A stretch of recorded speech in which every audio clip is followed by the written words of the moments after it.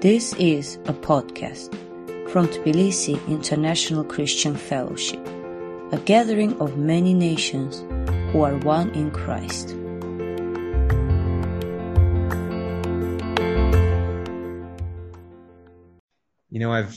I feel like God's been showing me lately how foolishly I deplete myself and starve myself of the goodness of God. And perhaps since the Garden of Eden, the root of all sin has really come from the evil one, making us believe that God is not really for us, he's not really on our side, that he's holding back from us, and that there's a better deal to be had out there. And really, I think this is my hypothesis. You can challenge it if you like, but I think that all sin begins from doubting or forgetting that God loves us, that he's good, that his heart is full of kindness towards us, and that the only satisfaction for our souls will be found in him. Doubting or forgetting, and perhaps forgetting is the easier one to do, the easier way for Satan to tempt us. And so we need to be continually reminding ourselves and reminding one another that God is good. All the time, God is good. And I want to speak to you briefly this afternoon from a few verses in Psalm 103. If you've been a Christian for very long, you are probably familiar with that passage. I just want to share with you the first 5 verses, and we'll meditate on the goodness of God. So let's read the Word of God together. Psalm 103, this is the New International Version. Listen to the Word of God. Praise the Lord, O my soul, all my inmost being. Praise his holy name. Praise the Lord, my soul, and forget not all his benefits, who forgives all your sins and heals all your diseases, who redeems your life from the pit and crowns you with love and compassion, who satisfies your desires with good things so that your youth is renewed like the eagles. And the psalm, of course, goes on with many wonderful verses, but we'll limit ourselves just to these 5 today because there's actually quite a bit in there. So here is the psalmist, whoever wrote the psalm, sitting himself down for a little chat. The song is a bit unusual because it's not directly addressed to God. The psalmist is speaking to himself.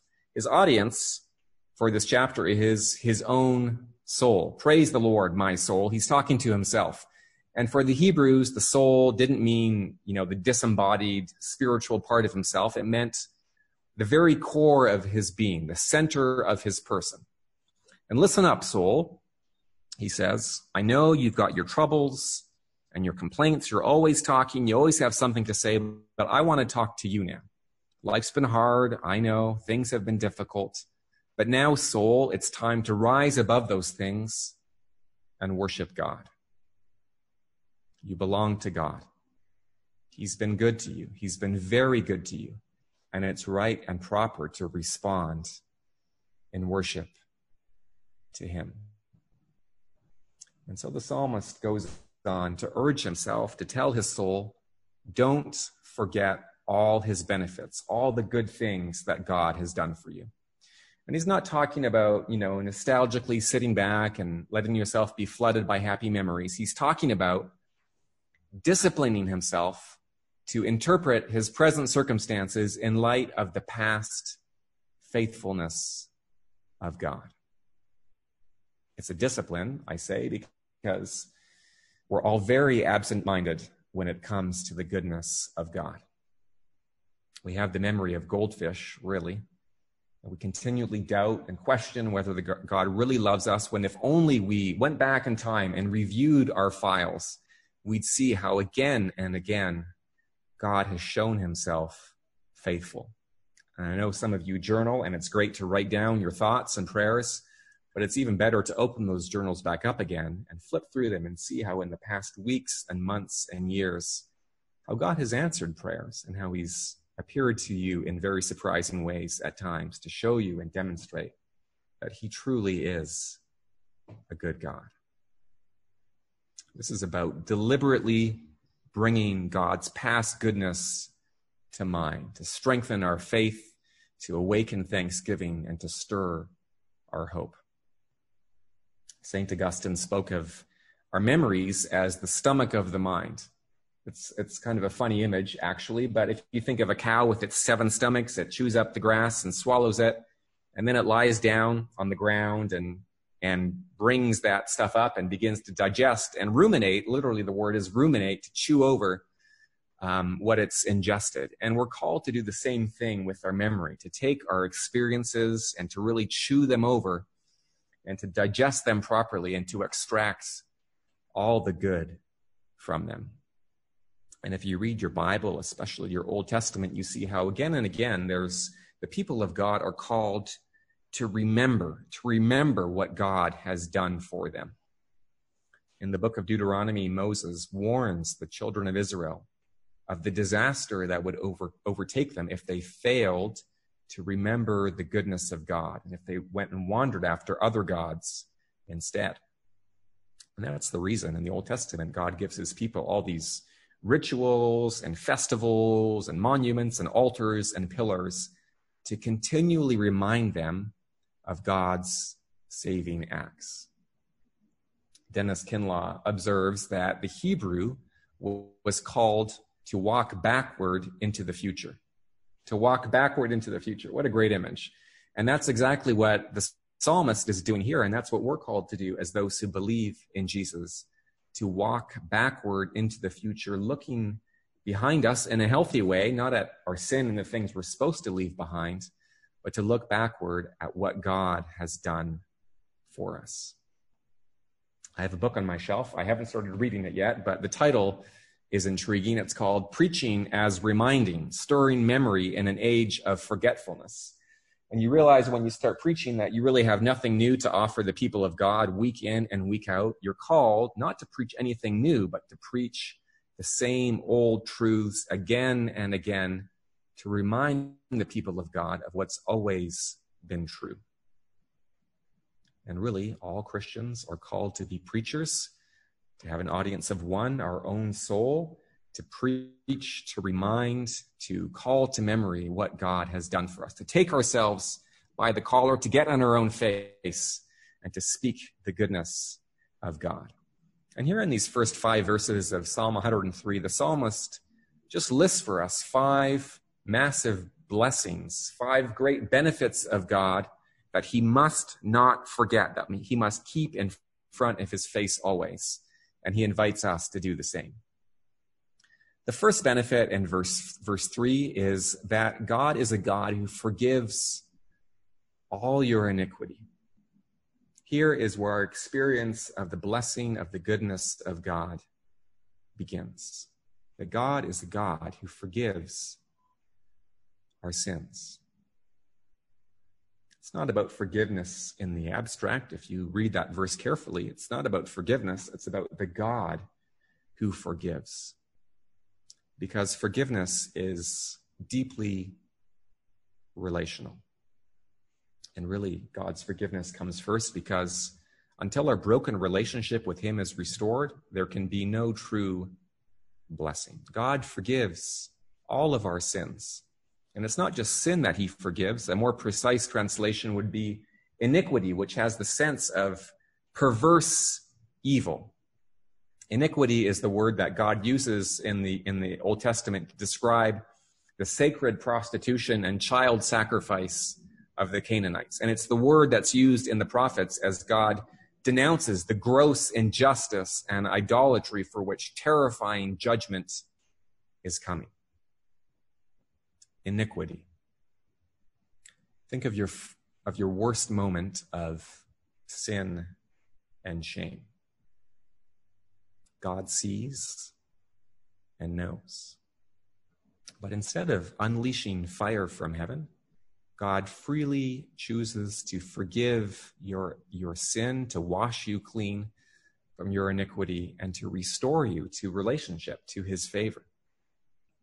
Now, if it was David who wrote this psalm, and we're not sure whether or not it was, but if it was David, then he had iniquities, real iniquities of his own that God had mercifully forgotten, not least, of course, his adultery with Bathsheba and the murder of her husband. And David could rejoice that not just a few of his sins or the majority of his iniquity was forgiven, but all of it had been dealt with by God. He forgives all your sins without exception. And forgiveness, if forgiveness is real biblical forgiveness, it means that God deals with our sin with such finality that it can never rise up to haunt us again. In Micah 7, the prophet celebrates God. Who is a God like you who pardons sin and forgives the transgression of the remnant of his inheritance? You do not stay angry forever, but you delight to show mercy. And you will again have compassion on us. You will tread our sins underfoot and hurl all our iniquities into the depths of the sea. God forgives. He forgets. He's never going to bring those things back to remind us. He's not keeping us on probation to see if we behave properly before he releases us from our past debts. He completely forgives us. But often we live, don't we, like people who've forgotten they've been forgiven by God. We feel kind of bad about ourselves. We have this vaguely oppressive sense of guilt that keeps us from God's presence. And there's little freedom in our worship and our prayers. We don't believe God is really happy to see us. But he wants to remind you, and you need to remind yourself, as I need to remind myself, that if you belong to Jesus, you are completely forgiven. You don't have to atone for yourself. You don't have to punish yourself. It's a free gift of God. And Martin Luther said, we're not to waste time thinking how unworthy we are of the blessings of God. We are to know that it pleased God to freely give us his unspeakable gifts.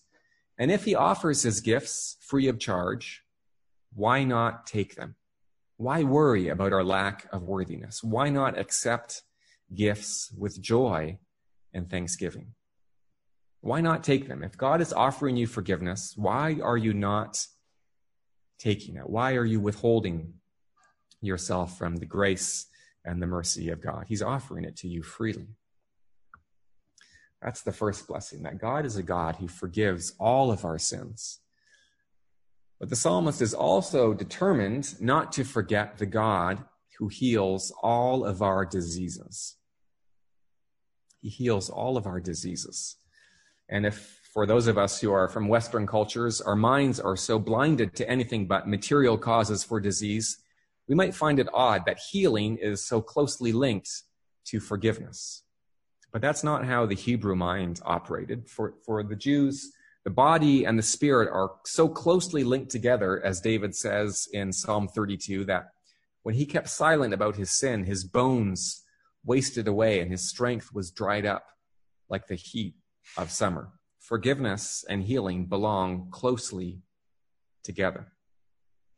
And I think the key to this verse is the unusual word that's used for diseases, which occurs only 4 other times in the Old Testament. And in each case, the diseases spoken about are sicknesses sent specifically as punishment for sin. In Deuteronomy 29, for example, it's used prophetically of Israel's future exile, when the whole land becomes diseased, burned out with brimstone and salt, a place so barren no plant is able to grow, all as judgment for Israel abandoning the God who brought them out of Egypt. That's the kind of disease we're talking about. And so the psalmist here is reminding himself, urging himself to remember that his God is not only a God who forgives, he also restores to full health and life and flourishing. And as his body recovers from sickness, and as the Israelites start seeing the land turning green again, they're reminded that when God forgives, he begins to make everything bad come untrue. The third blessing the psalmist records is that the Lord redeemed him from the pit. And in those times, people would carve out deep and narrow cisterns in the rock to find water and to store water. And these pits would have been incredibly dangerous. And you can imagine the terror of walking by yourself in a remote area, and you walk into some tall grass, and you slip and you fall into a hidden pit.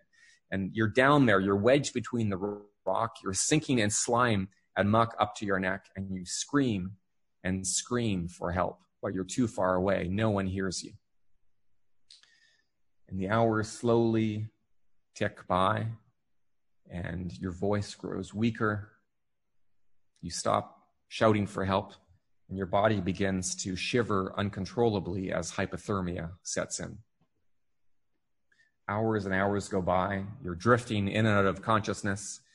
And then you think you hear a voice calling your name.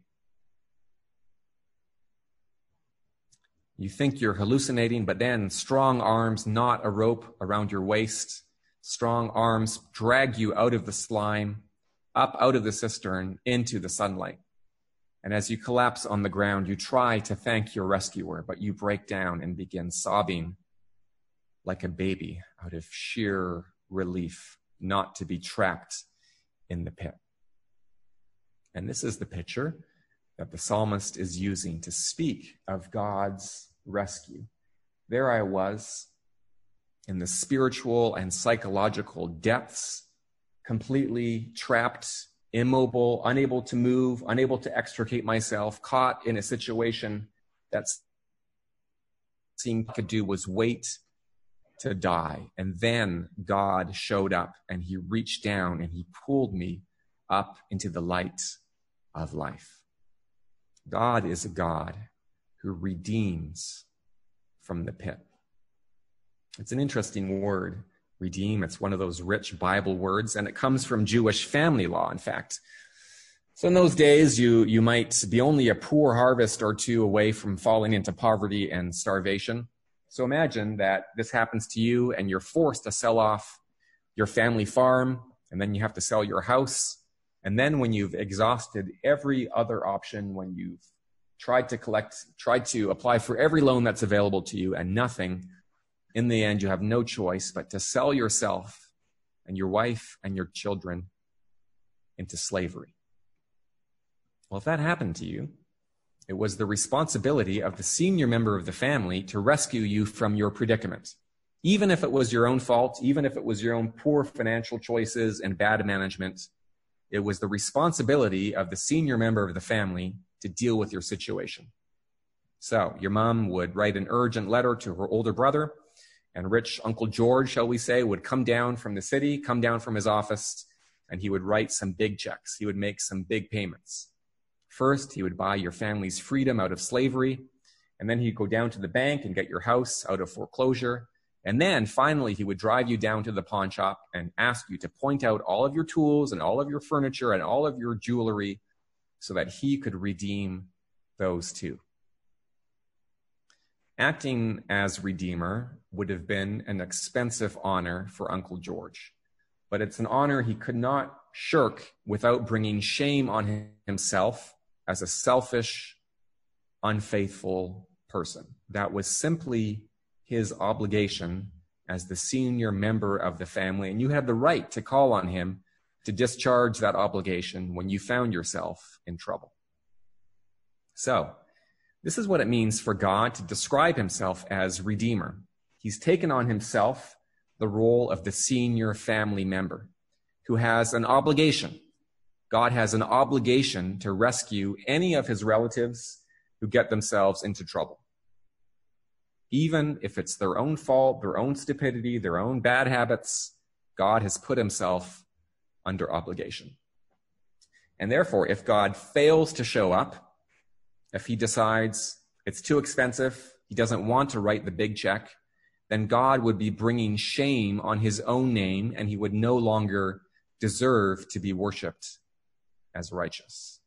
And because God is exceedingly jealous for his name and will always act with righteousness and faithfulness and justice and steadfast love, he will always show up to redeem his people when they cry out to him. He's put himself under obligation. And of course, in the beginning, God had a free choice. He could have chosen not to enter into covenant with Abraham and his descendants. But once he had. Once God had entered into covenant, he's now under obligation to rescue and redeem whatever the cost is to himself.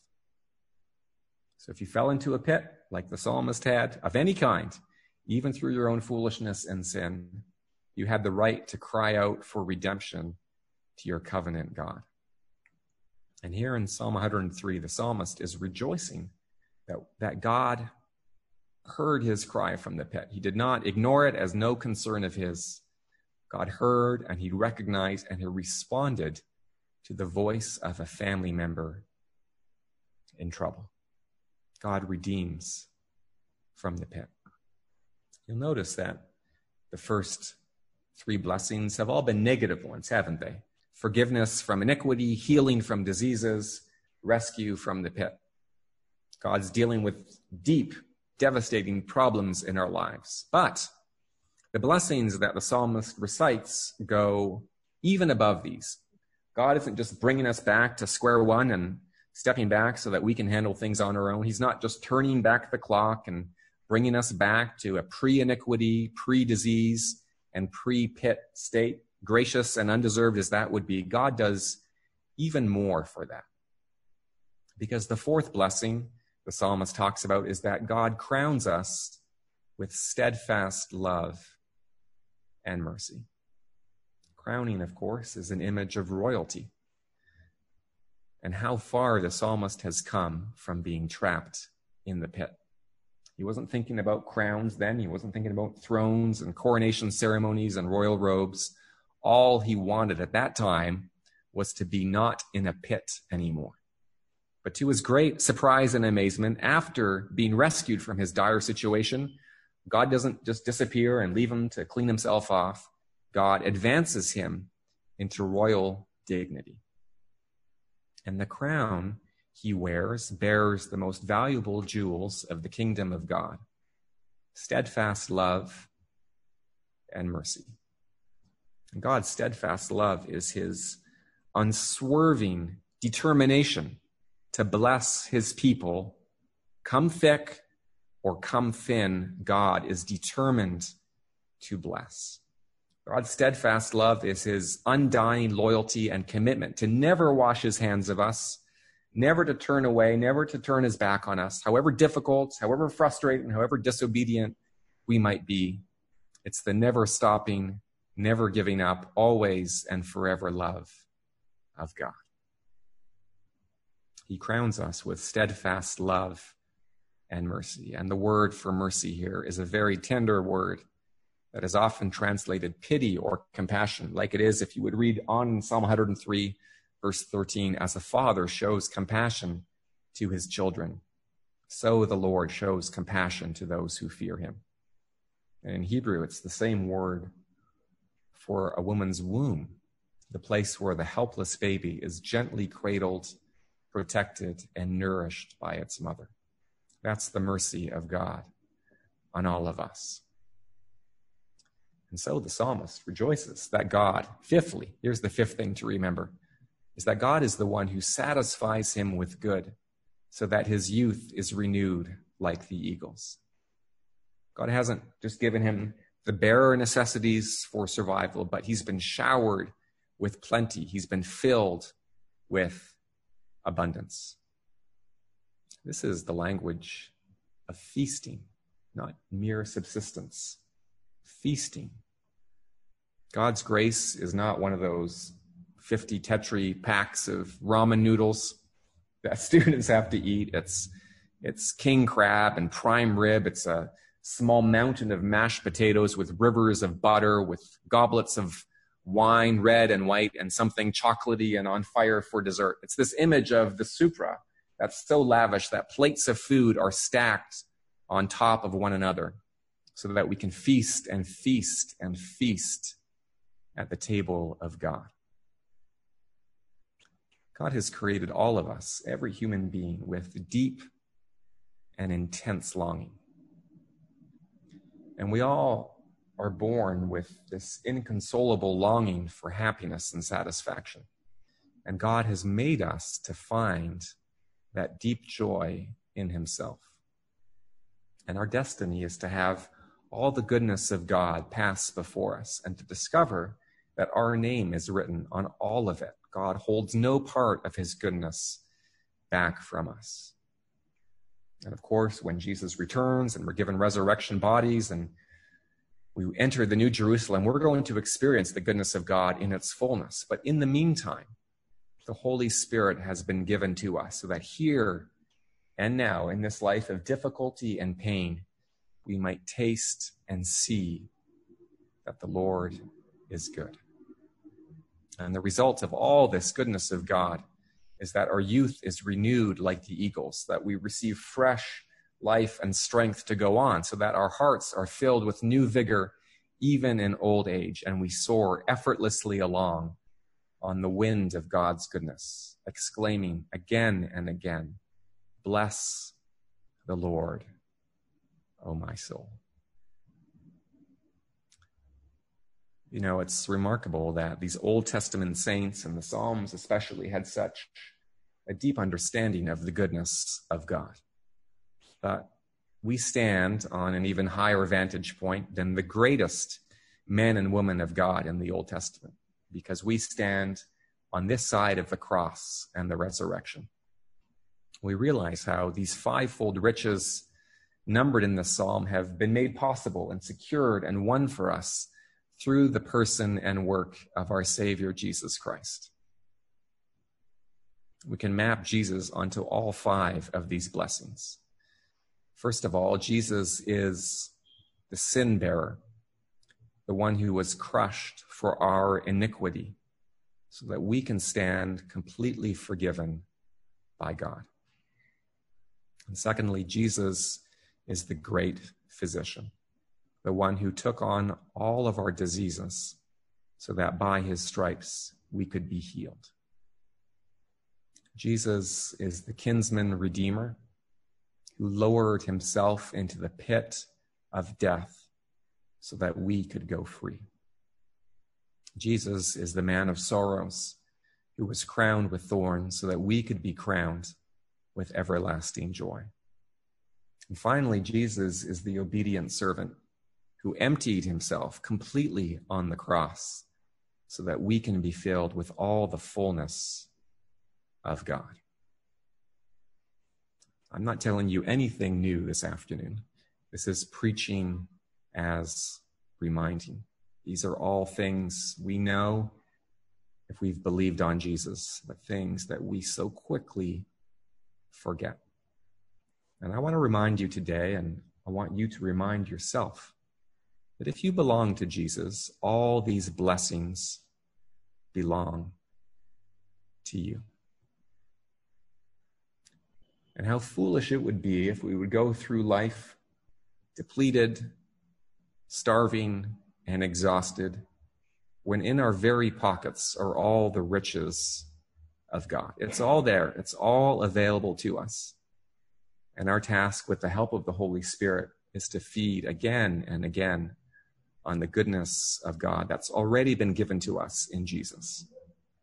Really, we don't need anything new. We don't need a fresh revelation from God. We don't need a new experience of grace. God has already given us everything in Jesus. And we need to open up our inheritance and begin to feast and enjoy what God has already given to us. And all of this is a free gift. The Spirit invites anyone today who longs to know the goodness of God to come and drink of the water of life freely and without price.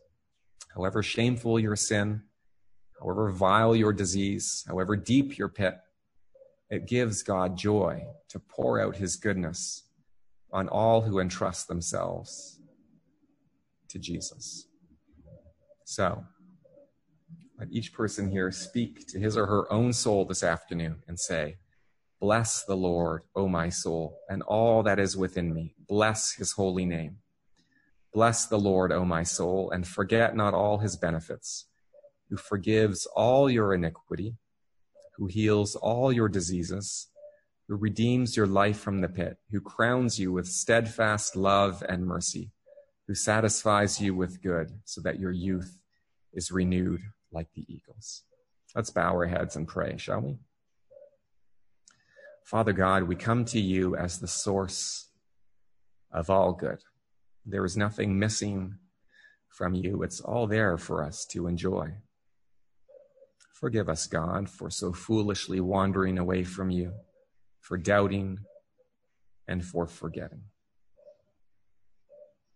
And though we ask for forgiveness, we discover that we're already forgiven through Jesus, that you're not standing there with your arms crossed, ready to rip into us and strongly rebuke us for our sin. But the door is open. You are the waiting Father who embraces those who return. You put the ring on our fingers, you put a robe around our shoulders, and you invite us to sit down and feast with you. Lord, help us to open our hearts to receive all that you have for us in Jesus, to return to your word, to return to you in prayer with the expectation that you are going to satisfy our deepest longings. Lord, you know how we forget and you know how we wander, and we pray that you would give each person here your Holy Spirit afresh to show us the things of Jesus and to help us find all of our good in him, in whose name we pray. Amen.